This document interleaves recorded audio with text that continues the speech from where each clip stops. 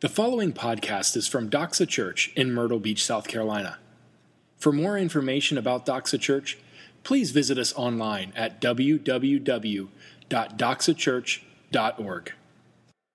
The scripture for this morning is found in passage Ephesians 2, verses 11 through 22. It's page 634 if you have one of the Bibles under your chairs. You can also follow along on the screen.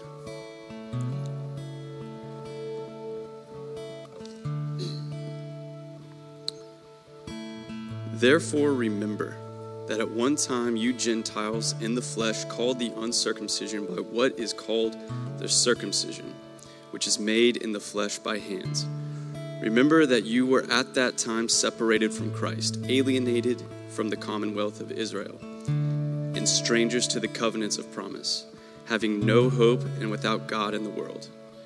But now in Christ Jesus, you who were once far off have been brought near by the blood. But now in Christ Jesus, you who were once far off have been brought near by the blood of Christ.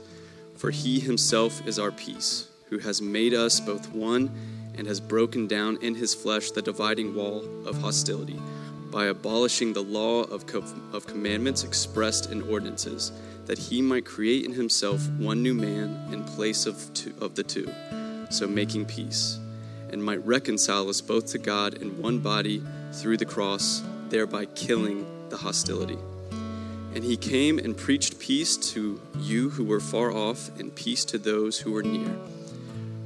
For through him we have access in one Spirit to the Father. So then you are no longer strangers and aliens, but you are fellow citizens with the saints and members of the household of God, built on the foundation of the apostles and prophets, Christ Jesus himself being the cornerstone, in whom the whole structure, being joined together, grows into a holy temple in the Lord. In him you also are being built together into a dwelling place for God by the Spirit. That is God's word. Amen. Be seated.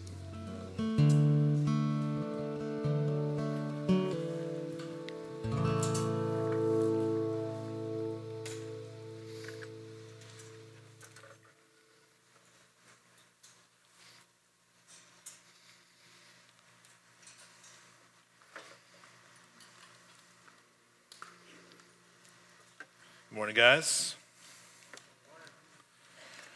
I think every Sunday I'm overwhelmed with gratitude for the team that I get to serve with here at Doxa. I think especially cold, rainy mornings, I really appreciate them and love them. I love all you guys for showing up this morning. Before we proceed, I just want to recognize that the director of church planning for the Southeast, which I know Dale already mentioned, Bruce Redmond, he was also is my church planning coach, and his wife Jackie are here, sitting in the back with my lovely wife Megan. We're glad to have them in town. Unfortunately, we timed bringing them in on this weekend to Myrtle Beach, so they have a nice condo, oceanfront, and can see nothing but the rain falling. But I told them, I said, I promise you a few days earlier, it was really nice. It was like we were wearing shorts and short sleeves, and it's a different story now. But Bruce could tell you that before you plant, you have a dream of what you want your church to look like. And there's certain things that you picture. And this morning we're going to be talking about something that is a very important theme in Scripture. And it's something that's very near and dear to my heart and to the heart of the rest of the people who were part of the core team whenever we launched. But it's an interesting topic to be covering this morning. And that is that we want to be a church that is multicultural and multi-generational and multi-ethnic and all across the board. And I'm very conscious that I'm a white, Southern, 30-something-year-old dude talking to a bunch of white people generally with so let's just own that elephant in the room before we proceed any further, and let's hope that God speaks to us out of the Scripture this morning. Let's pray, and we'll get rolling. Father, I lift up this morning to you And I pray that you would meet with us. I thank you for your scripture. I thank you for your people. Thank you for your presence and how you've already are here with us. And Father, I pray that as I speak, that you would speak, that you would open up not only the scriptures to us, but that you would absolutely do that. I pray that you would then use that to open up our hearts to us, that we would see areas of our hearts that are not in line with your heart, and that we would be able to exchange that heart of stone for a heart of flesh. Father, we pray that your kingdom would come and your will be done, not only in this room and in Doxa, but in churches all across the Grand Strand and beyond. I pray that what we talk about this morning would be the beginning of a new era at our young little baby church, and that you would be glorified.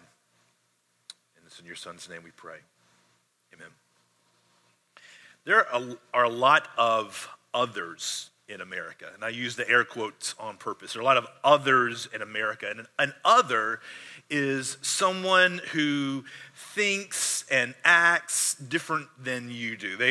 Their way of thinking, their way of living is foreign or is strange to you. I grew up about maybe 30 minutes from here in the country. So as a southern white boy, grew up in the country, and so there's a particular kind of feel. I grew up somewhere between, I don't know what we were looking back. We're somewhere between lower middle class and upper lower class. In the middle of we grew up with fields all around us. There were the farmers that lived on our road would bring the cows from one field to another field, and it would be no big deal to look out your window and see the cows running through our actual yard. There were chickens around. So I'm just trying to paint a picture for you.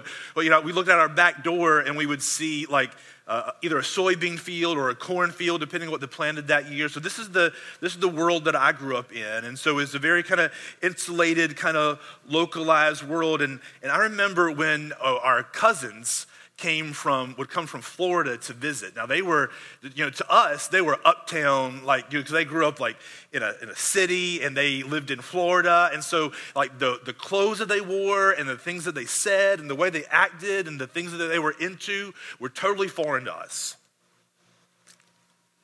I thought they were weird and I thought they were strange.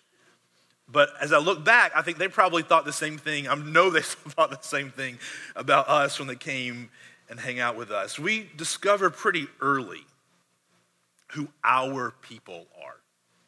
And we all know who we're talking about when we say our people. All of us in this room, by nature and by upbringing, by background, we fit into a certain kind of group of people. We know them. It's the people that we understand. The way that they think and the way that they live makes sense to us. And the people who are outside of that are strange. They're different. We discover pretty early what tribe we belong to, and we discover why. So then when we meet up with other people who are different than that, they're a stranger. That's a strangeness that's between us, and that puts up a barrier between us and them at best. At best, a barrier, because you don't really understand how they think and what they do, how they live their life. But then that lack of that barrier that's sort of between us, and we don't understand their way of thinking and the way of living, that usually builds into a lack of trust. And that lack of trust oftentimes turns into some sort of, indifference at best, or hostility to some level at worst. Just look at our current political climate. We look out across America today and they said that our politics are far more fractured than they ever have been before. You can see it really clearly. There's a far left, there's a far right, and even inside the far left and far right, there are pockets of people who they understand their tribe and they don't ever mix together. You might think, because we're more connected now than we ever have been in the past, right? I mean, to the internet, social media, we're far more connected than we ever have been before. You might think that would breed sort of being more connected to people at large. But I think what it has served to do is help us more clearly connect with people who are just like us. Because if you think about it, in whatever town or area or neighborhood you grew up before, you might have been the only one who had a certain kind of thinking, and you were forced to be around other people who thought differently. But now, through the power of the internet, you can connect with people who think the same way that you do, just like you do, and you can build your own little community there of people who are like you, not other than you. And I think it has caused us to kind of congeal more into hardened factions. It can seem oftentimes hopeless. We're fractured as a society and as a people, and can you ever picture us coming together? In America, we seek to rule out encounters with the stranger. Our neighborhoods, our shopping, our transportation are all designed so that we will constantly be surrounded by people who are like us, and we won't have to encounter people who are not, the stranger, because that makes us uncomfortable. But we're more homogenized, no strangers allowed. But that's no longer controlled by the signs of a separate water fountain or a separate place for somebody to sit on a bus. Now it's controlled by the market, because certain people can't afford to live certain places, or it's controlled by zoning. We keep certain types of businesses and certain types of homes here, and certain types of businesses and certain types of homes here. So I can run around in my circle back and forth and very rarely come into contact, any real meaningful contact with people who aren't like me. Yeah, there's really no way for us to truly get around it or get over it as a society. In 1960, 85% of America was white. Think about that. In 1960, it's not very long ago, it's before my time, but there's a couple of us in this room that can remember that. In 1960, 85% of America was white. In 2060, that number will be 43%. It's not very far away. Minorities now make up nearly a third of the population. That will pass 50% by the year 2042. By as early or before 2023, minorities will comprise more than half of all the children in the United States of America. I read a stat, I don't know if this is corroborated, but I read a stat that either this year or last year, they think that it might be the first year that in schools in America, there are at least 50% minorities in American schools. Now, our area is not as diverse as many, but yet Horry County is about 80% white, 15% black, and around 2.5% Hispanic and Latino. Yeah, the number of Latinos and Asians particularly are growing. Here's an interesting number that should, as I'm throwing out these stats, I'm sure you guys are loving a bunch of numbers this morning. Only 13.7% of the churches in the United States are multi-ethnic. Now, the people who get into church metrics and numbers, they have determined that a multi-ethnic church is a church where one particular people group don't make up more than 80% of the people that are in the church. So that's a pretty loose, yardstick if we're measuring what a multi-ethnic church is. But only 13.7 churches in the U.S. are multi-ethnic. The church is, and listen to this, the church is 10 times more segregated than the neighborhoods that we meet in. The church is 20 times more segregated than the nearby schools. The school that we're standing in now is very likely that our church is 20 times more segregated than the very church, the school that we're meeting in this morning. With the barriers to strangers, people who don't think or act or look like us, aren't just around ethnicity, though that's huge, particularly in the South. But it's not just around ethnicity. Though that is in my opinion, that's the great stone around the American church's neck, is our ethnic present and past. But in many ways, the barriers to strangers also revolve around economics, politics, background, and even age. Now, I've mentioned this before. This may come as a shock to many people, but God is not a middle-class, Southern, white Republican. He is none of those things. Just store that for yourself today. In our passage today, in Ephesians 2:11 through 22, there's so much going on, but Paul describes God's answer to a fractured humanity. You know what his answer is? How is he going to bring us together? You know what his answer is? He's going to create a new one.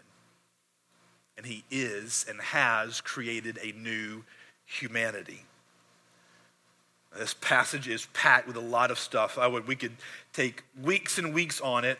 We're just going to focus on 3 things that we're going to see in the passage today. Well, actually 2 things, and then one is an implication of that. Number 1, how Jesus is creating a new humanity. Number 2, why Jesus is creating a new humanity. And then what does that mean for us? How Jesus is creating a new humanity, why is he creating a new humanity? And then third, what does that mean for us? First, how Jesus is creating a new humanity. The common thought, so we as Americans, we look out and we see, all right, there's a problem in America.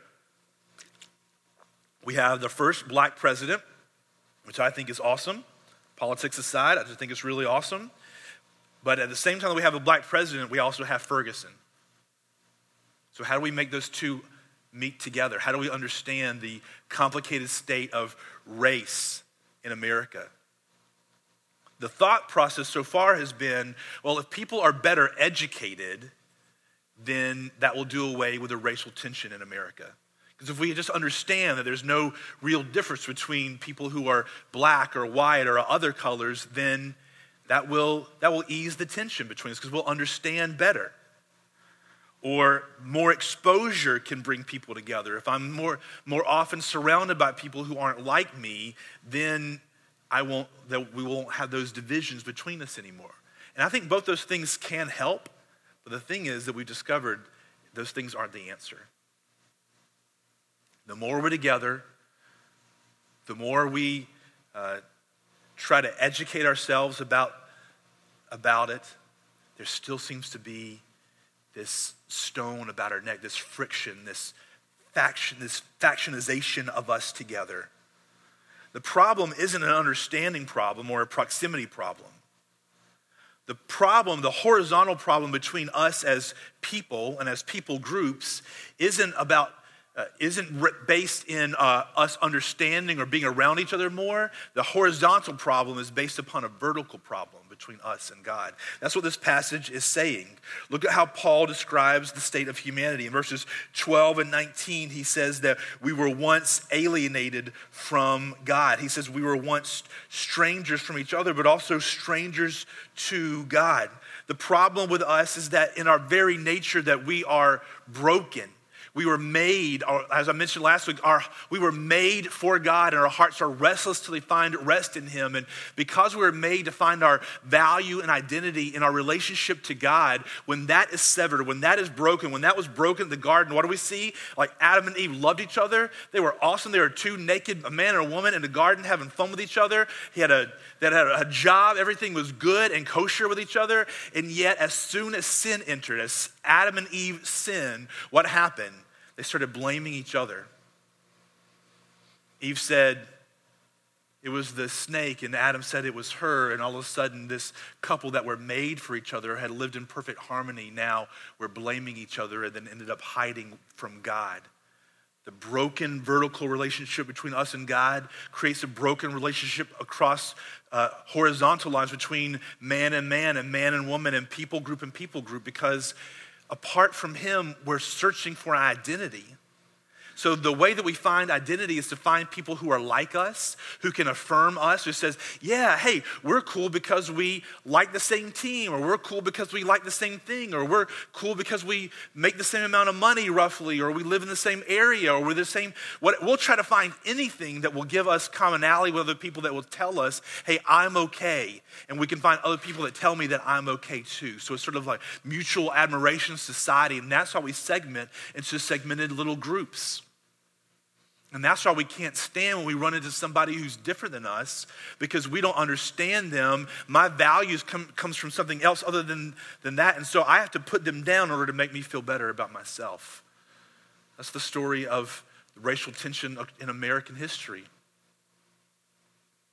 to make ourselves feel better by pushing another group down. On both sides, on any side. The problem between man, the horizontal problem between man, is centered between a vertical problem between man and God. When that is broken, there is no hope for any lasting reconciliation, any lasting peace between mankind. Ephesians 2:13 in this passage that we just read, but now in Christ Jesus, you who were once far off have been brought near by the blood of Christ.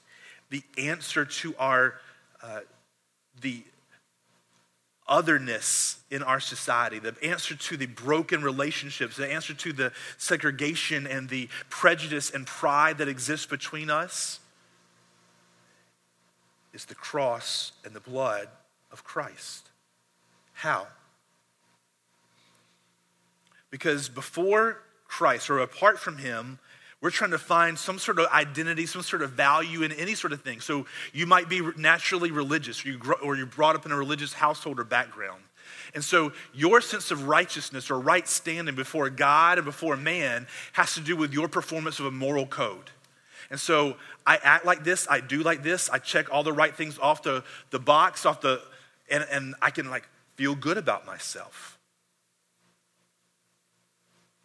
If you didn't grow up in that sort of background, your sense of right standing before man or even before God has to do with, am I generally a good person? Or has to do with, do I find other people that affirm this certain things about myself, that I'm good looking, that I'm a cool guy, that I'm smart, that I can get ahead in life. And so I get in a lane, get around a particular group of people that can help buoy that up. But in what Christ comes to both those groups, the religious and the irreligious, and he comes and says, neither of those ways are lasting ways. Everyone is in need of a Savior. We are all broken and sinful apart from Christ. The good person can never be good enough, and the person who's trying to make their own way, you can never be God. But God has come in Christ and has reconciled us to God. He has paid the penalty that you and I owed to God and has offered to us by grace through faith alone access to the Father. And when that brings a peace in our heart, because it's no longer religious striving to check all the boxes off. Neither is it the striving that comes with trying to prove my worth or value through my career or my academics or my good looks or the number of people who like me or like my posts on Facebook. We'll find anything that will give us value. How hard I'm able to hit a ball in baseball or how fast I'm able to run. Now our value and identity can come from a peace that now exists between God and me. I am 100% accepted before the Father, no matter what I've done, no matter where I've gone, based upon the finished work of Jesus Christ on my behalf. And because there's a peace now between God, now I can be free not to be pushing down the people who are around me who aren't like me. I don't have to push down the stranger to make myself feel better, because I understand we're all in the same boat together. We were once alienated. We were once strangers. But now, Paul says in verse 19, we are fellow citizens. That means that God is creating a new society. A whole new society that's not based upon your intrinsic ability to have your stuff together, whether to be good or to perform in any way. You are now members of a new society that he is forming. And he also says we are members of the household of God. That means we are part of a new family or a new bloodline. The answer to our horizontal barriers is abolishing the vertical barrier. And what that means is that we are no longer strangers to each other. What once caused strangeness between each other is no longer there. we now approach each other no longer as strangers who are separated. Think about this. And when I'm using the word stranger, if you're riding down the road and you see somebody who's broken down and you're heading to work or whatever, if you're going to say, all right, you're going to have like a couple excuses why you're not going to stop and help this person. I don't know much about cars. I'm sure somebody is coming to help them. I'm in a rush, or they could be a serial killer and they're going to kill me. And they're going to find me in the back of the trunk of my car after I pick this person up. But if you're driving down the road and you see somebody that you know who's broken down, you're going to pull over and you're going to see if you can help them. Because that strangeness between you is no longer there. It's been broken down. There's a peace between you. And now we who were once strangers to God and to each other are no longer, that strangeness no longer exists between us. We're no longer separated. So when Christians meet each other, it's not like meeting a stranger, it's like meeting a brother or a sister in Christ. I lived for 10 days in an apartment of a family in India.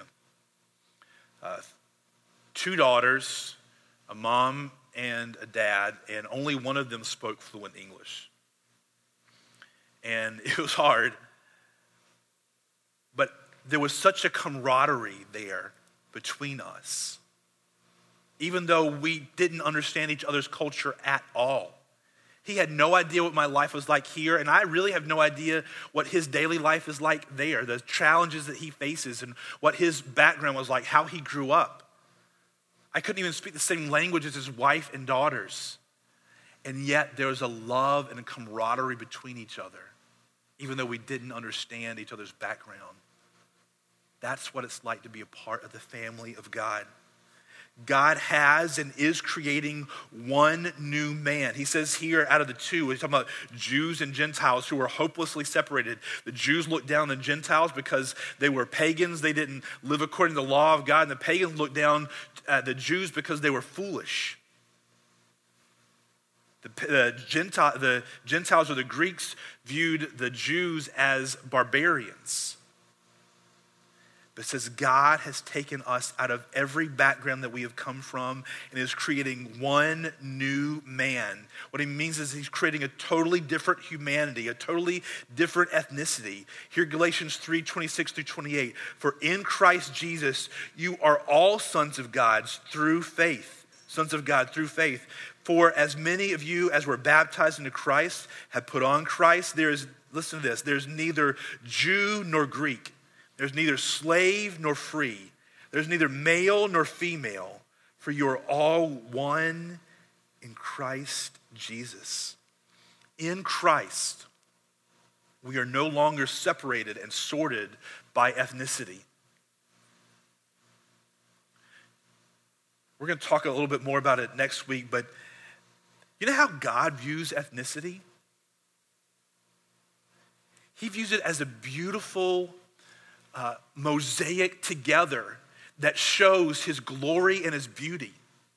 Do you know why we need brothers and sisters who are from different backgrounds and different socioeconomic status and people who are of different colors and cultures? Because together we get a clearer picture of who God is. He is not white Southern Republican, neither is he a black African now in South Africa, or is he a Chinese woman worshiping in secret in the middle of mainland China right now? We get a clearer picture of who he is when we put us all together and we hear every tribe and every nation and every tongue worshiping God in the way that is natural to them. We get a beautiful picture of who he is. He's creating a totally different ethnicity. We're no longer separated and sorted by ethnicity. We're no longer separated and sorted, look at that, but neither Jew nor Greek. We're no longer separated by religious background. Whatever background you come from, whenever you place your faith and trust in Jesus Christ, you're not a second-class Christian if you were once Hindu or Muslim or of no religion at all. He brings us all together in Christ, and we are united in him. We're no longer separated and sorted by social standing. How the world looks at you and your standing, how much you make or where you live or what kind of job you have, the world sorts us according to that. That's the American culture. But that is not the way it is sorted inside the church in Christ. We all have equal standing and value before God. We're no longer sorted by economic standing. We're no longer sorted by societally based gender identity. Society has lots of different messages about gender to us. We could spend the whole series on that. But women in American society are objectified according to their looks, their face, and their body. And we are not sorted in Christ by that measure. Your value, women, is not based upon the number of wrinkles that you do or not have, do or do not have when you look in the mirror. It is not based upon your waist size or the number of guys who turn their head at you. Your value is intrinsically based upon the value of the blood of Christ that he paid for you, daughter of Christ. We are no longer sorted and separated by those things, and we are united, all of us, in our standing before God. That creates a humility in us because nobody had a higher standing before Christ came. You weren't almost saved because you were a good person. You were far away from Christ based upon yourself. And neither were you if you've lived a hard life, if you've run hard away from him and you have you think is an embarrassing, terrible story about what you have done before Christ. You weren't any further down. We were all had the same standing, all in equal need of a Savior before Christ came. We're united in our standing before God that creates in us a humility because we don't look down on anybody else if we understand who we were before Christ came along. But also we're united in our union to God, in our common Father, in our older brother. The double side of the gospel says before you are far worse off than you ever thought you were before Christ, but in Christ you are far more loved than you ever dared to dream. We're united in our standing before him, before Christ, and we're united in our common union to God. We all came the same way, through faith, in trust, in the risen Savior who died for our sins. If you are in here and you're a believer in Christ, you have a common Father as me. And we share an older brother. And you know what that makes us? Brothers and sisters. And that union goes deeper than wherever you've come from and wherever you think you're going. That's how Jesus is creating a new humanity. Why is Jesus creating a new humanity? Well, first of all, he says in verse 16, he's creating a new humanity because we had to be reconciled to God. We were all apart from God. We were separated from him. He's creating a new humanity to reconcile us to each other. He says in verse 16, I think it's 16, if I remember correctly. Yes, verse 16, that he might reconcile us both to God in one body through the cross, thereby killing the hostility. The answer to the ending of strife between natural strangers is God reconciling us to himself and creating a new humanity. You know what that means? That means the church is the one place in the world where there can be a true lack of hostility between people. It doesn't mean we won't disagree. It doesn't mean we always understand each other. But it means there can be a lack of hostility between us and peace because of the blood of Christ. He didn't just kill the hostility, but he's creating a new humanity to make peace. It's not enough to have a lack of hostility. I think the generation that I'm a part of and that most of you guys are or younger, most of us, there certainly are exceptions. Most of us, it's not an active racism or prejudice that we encounter when it comes to people who don't look like us or a different color. But you know what it's been replaced by? Indifference and apathy. And it's been said that the only thing worse than hatred is apathy and indifference. Because they say, like, hatred isn't far from love. At least you have a strong feeling about me. But if you're indifferent to me, that's even worse. And I think most of us are just kind of indifferent. We're content to live in our own little circle of people who look like us, act like us, talk like us, sound like us, have the same amount of money in their bank account, live in the similar sort of house that I live in, because that's comfortable and I understand it. And I don't actively have a problem with anybody else. But that's not enough in the church. There's to be an active peace. Jesus came to bring a peace, and his picture there is wholeness. It means the way things ought to be. It's a fullness of life. It's not just a lack of hostility. It's a fullness of life. It's an overflow of the peace that God has poured out in my heart that then gets poured out to other people around me. But then why is Jesus creating a new humanity? That he might receive his reward. Revelation 5:9. I'm going to have two quotes from Revelation here. I think this is so important when we see a picture of heaven at the end of the days. This is what we see in heaven. And they sang a new song, saying, "Worthy are you," they're singing to Jesus now, "worthy are you to take the scroll and to open its seals." Why? "For you were slain, and by your blood you ransomed, you purchased, you bought people for God from every tribe and language and people and nation." Designed into salvation for us as believers was the point that God would save people from every tribe and language and tongue and nation as a reward. It's Christ's reward before the Father. Revelation 7:9 and 10. "After this I looked, and behold, a great multitude that no one could number, from every nation, from all tribes and peoples and languages, standing before the throne and before the Lamb, clothed." So before him is white Southern Republicans, and there's white Southern Democrats, and there's northern people who put sauerkraut on their hot dogs, and there's people who are dark and darker than them. There are people who are of different shades and languages and accents. There's people with a Southern accent. There's people with a New Jersey accent. There's people with Australian accents and different languages who don't even understand each other before the Lamb.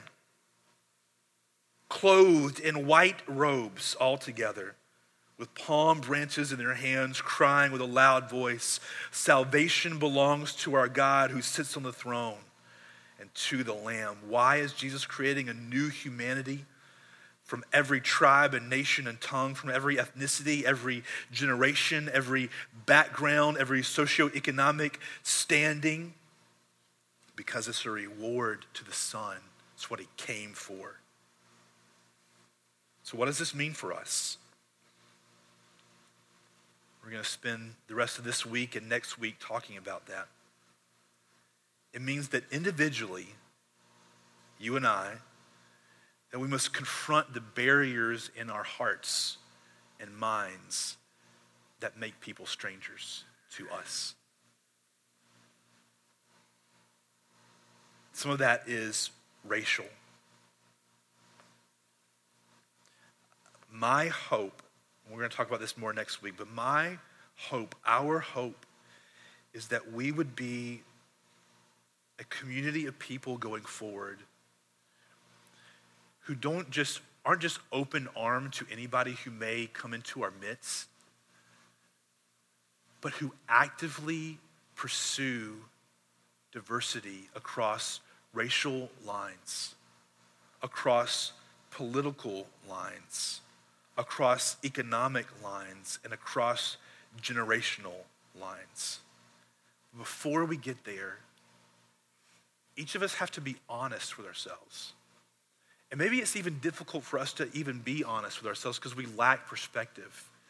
I guess even before that, we have to start by asking God, by his Holy Spirit, would you begin to reveal to me areas of my heart, areas of my thinking, where I regard people who look different, who have a different skin tone, who think differently than me politically, who have a different economic standing with me. Look, that can cut both ways. There are economic snobs who have tons of money, and there are economic snobs who are poor. And to think about how I think about people who are of a different generation than me. And it means, secondly, that as a church, we must confront the barriers here and in our community. We desire to be a church who confronts the barriers that exist here in our midst and addresses the barriers in our community of race, politics, economics, and even generational divide. So how can we do that? Number one, we can make it a focus. We sat down a year ago and said, all right, this is our first conversation about ethnicity and race and multicultural, begin to have a conversation about it. But now we want to make it a focus going forward. To say, what can we do? What can I do personally? And what can we do together as a body to engage it in our church and in our community? Secondly, we can ask God to change our hearts.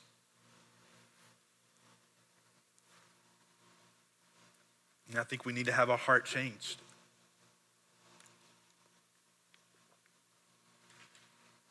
Third, we can make intentional moves to those who are naturally strangers to us. That requires intentionality and requires uncomfortability. But it's a step.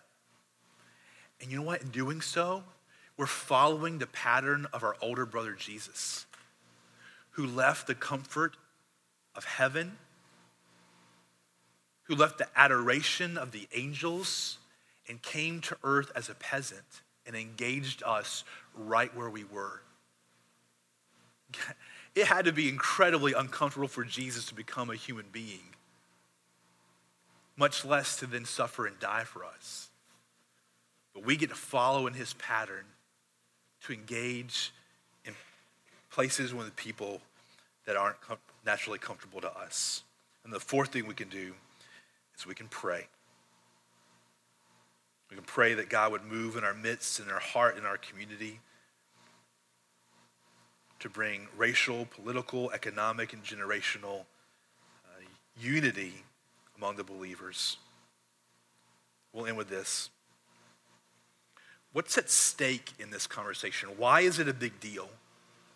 And I think it's a big deal because I think the veracity of the gospel depends on this. I can stand up here every week that I preach and every week that somebody preaches here, and we can proclaim and preach the gospel. But this is a way that the gospel gets lived and demonstrated so that people around us see a taste of what God is like and what heaven is like in our midst. We're going to do this because it's right. We're going to do it because the gospel is at stake. Mostly we're going to do this out of a love for God. And when that love overflows in our hearts, a love for those people around us who were once strangers to us, but are no longer strangers. Thank you for listening to this podcast from Doxa Church. We are so glad that you took the time to join us today. At Doxa, we exist to make disciples who joyfully worship Jesus with their whole lives. We invite you to join us.